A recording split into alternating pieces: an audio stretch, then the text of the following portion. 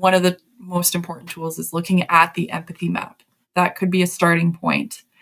Why don't we describe what the empathy map looks like? So if you can imagine a box that consists of 4 quadrants, and then in the center, we have the user.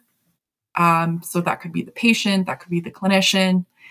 And then in the 4 quadrants around the user, we have says, thinks, does, and feels. So basically with the empathy map, we're looking at what would the user say, what would the user think, what would the user do, and what would the user feel in a certain situation.